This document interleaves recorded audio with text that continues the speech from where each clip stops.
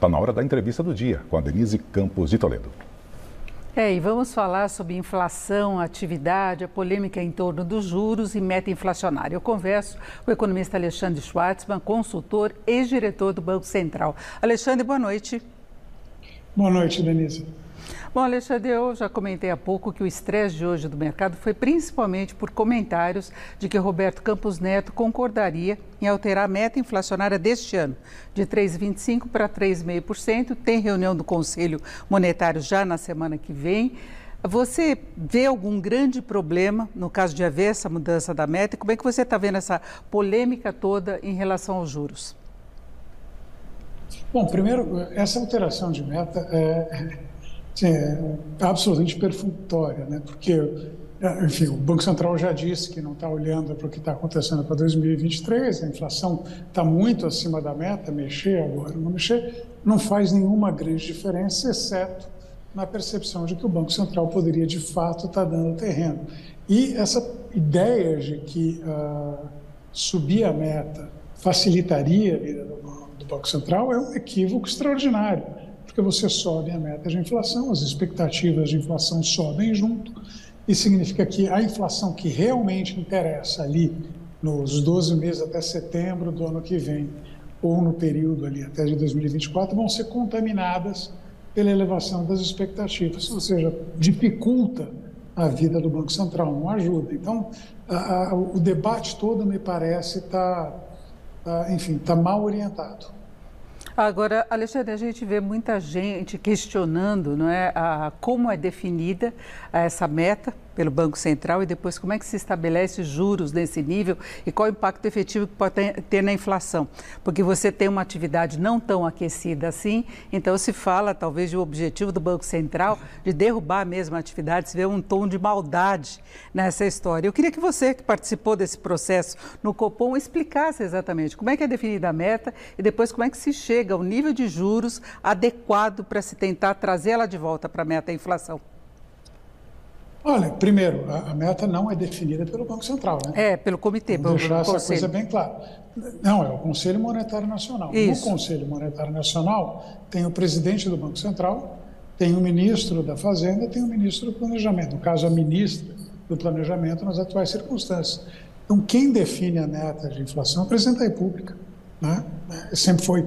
O Banco Central, obviamente, sugere, o presidente acata ou não acata, mas em última análise é uma decisão do executivo. É assim que foi definido desde 99 o nosso regime, mesmo com a autonomia do Banco Central, prevalece isso. Então, a meta, na verdade, é uma escolha do executivo.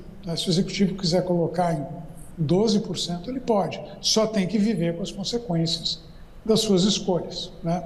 Agora, a escolha da meta, no caso da Selic, já é um processo mais complicado. Basicamente, ela envolve o seguinte, quer dizer, pega aqui, vou dar um exemplo, na última ata do Copom.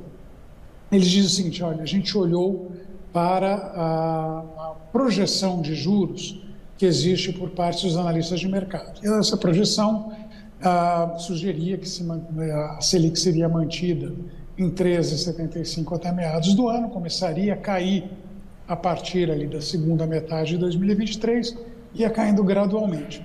E aí o Copom simula, né, qual seria a inflação esperada caso fosse seguida essa trajetória de juros. E a conclusão dele, se for seguida essa trajetória de juros, em 2024, lembra, 2023 está completamente fora da meta.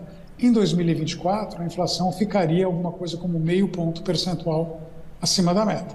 Falando, se com esta trajetória a inflação fica acima da meta, eu preciso de uma trajetória que tenha menos queda de juros. Vai lá o BC e simula uma outra trajetória. Se eu mantiver a taxa de juros inalterada daqui até o fim da história, o que vai acontecer com a inflação de 2024?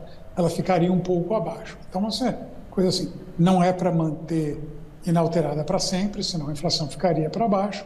Não é para manter inalterada só até meados desse ano, senão ela ficaria para cima. E você vai calibrando dessa forma. Quer dizer, basicamente, você vai colocando trajetórias de taxa de juros lá e vê qual dessa trajetória te deixa mais perto da meta de inflação. Então, no final das contas, é exatamente isso. Ele tem um modelo, obviamente, modelo, por definição, é uma simplificação da realidade, não quer dizer que ele capture tudo, etc.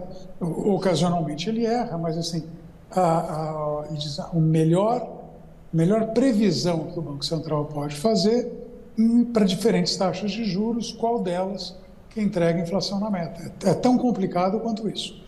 Eu estava te perguntando, porque se cogitou a possibilidade de o Banco Central, de Roberto Campos Neto, ter de explicar no Congresso o porquê dessa taxa de 13,75, sendo que a ata deixa muito claro todos os motivos, as variáveis, e há uma justificativa para a manutenção de juros altos, isso há muito tempo, não é? Bom, eu tenho esse desconforto há muito. Mas, assim, se o Roberto for lá, ele vai dar uma explicação muito parecida com a minha, porque é assim que funciona. Né? Então, aconteceu, o Banco Central baixou o juro no período imediatamente seguinte à pandemia. E baixou, quer dizer, a decisão de baixar os juros foi uma decisão absolutamente correta. A economia sofreu uma catástrofe, as pessoas não podiam sair, não podiam consumir. Então, a economia estava entrando numa recessão, o Banco Central, com a redução de taxa de juros, fez um esforço de dar um gás para a economia, inclusive porque as projeções de inflação para o Banco Central naquele momento eram de inflação muito abaixo da meta. A inflação estava caindo, né, e o Banco Central então tem que tomar medidas, porque, veja, a meta vale para os dois, você não pode ficar muito abaixo nem muito acima. Então, ele baixou a taxa de juros para recuperar a economia e trazer a inflação para cima também. Em retrospecto, reduzir até 2% foi um exagero. E eu falo isso com consciência absolutamente limpa. Eu teria cometido o mesmo erro na época que eles fizeram. A gente não sabia muito bem como a economia ia sair. E aí, quando ficou claro que havia um exagero naquilo, o Banco Central começou a subir juros, né, na tentativa de conter o processo inflacionário. Começou antes de boa parte dos países. Né? Tanto que ele parou de subir juros em meados do ano passado, né? E a ideia era que ele pudesse já começar um ciclo de afrouxamento monetário ainda na primeira metade desse ano. Mas não está dando, em parte por conta de toda essa discussão que está acontecendo. Então, começa a discutir esse tipo de coisa, as expectativas de inflação sobem, isso bate na inflação corrente, dificulta o Banco Central, e em parte porque o governo veio com a ideia de aumentar boçalmente o volume de gastos de um ano para o outro. Então, a gente teve um pequeno superávit no governo federal, 0,5 ponto percentual do PIB no ano passado, e a proposta é para subir o déficit público para 2 e pouco, 2,3.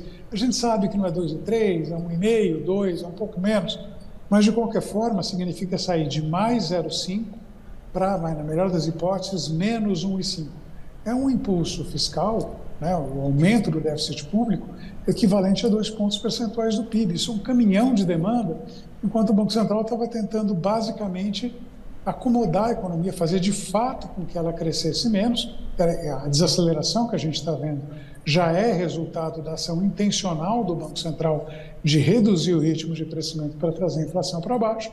Aí vai o governo federal e age no sentido oposto, joga um caminhão de demanda na economia, né? E aí você vai ter, a inflação vai ficar para cima. Isso dificulta mais a tarefa do Banco Central. Então, tem que ter um mínimo de coordenação entre política monetária e fiscal. A gente parte do diagnóstico de que a inflação está alta e precisa convergir para a meta. Aí vem o governo federal, não, vou gastar para caramba, e a proposta é para você baixar juros também. Se fizer um negócio desses, a inflação vai ficar muito acima da meta, não só em 2022, mas 2023. Não, tudo bem, inflação acima da meta. Não é um grande problema, é só olhar para o governo Dilma e ver o que aconteceu. A inflação ficou para cima da meta, estava ameaçando descontrolar, e seguraram o preço de combustível, seguraram o preço de energia elétrica, seguraram tarifa de ônibus. Lá na frente você vai segurando essa coisa. Estoura, a inflação vai para 2 dígitos, o Banco Central tem que subir mais o juro, a gente tem uma baita recessão. Então é melhor tomar conta disso agora, antes que vire um problema muito mais grave no futuro. É isso, nós ouvimos Alexandre Schwartzman, que é economista e ex-diretor do Banco Central. Alexandre, muito obrigada, uma boa noite. Boa noite, um grande abraço a todos. Com vocês.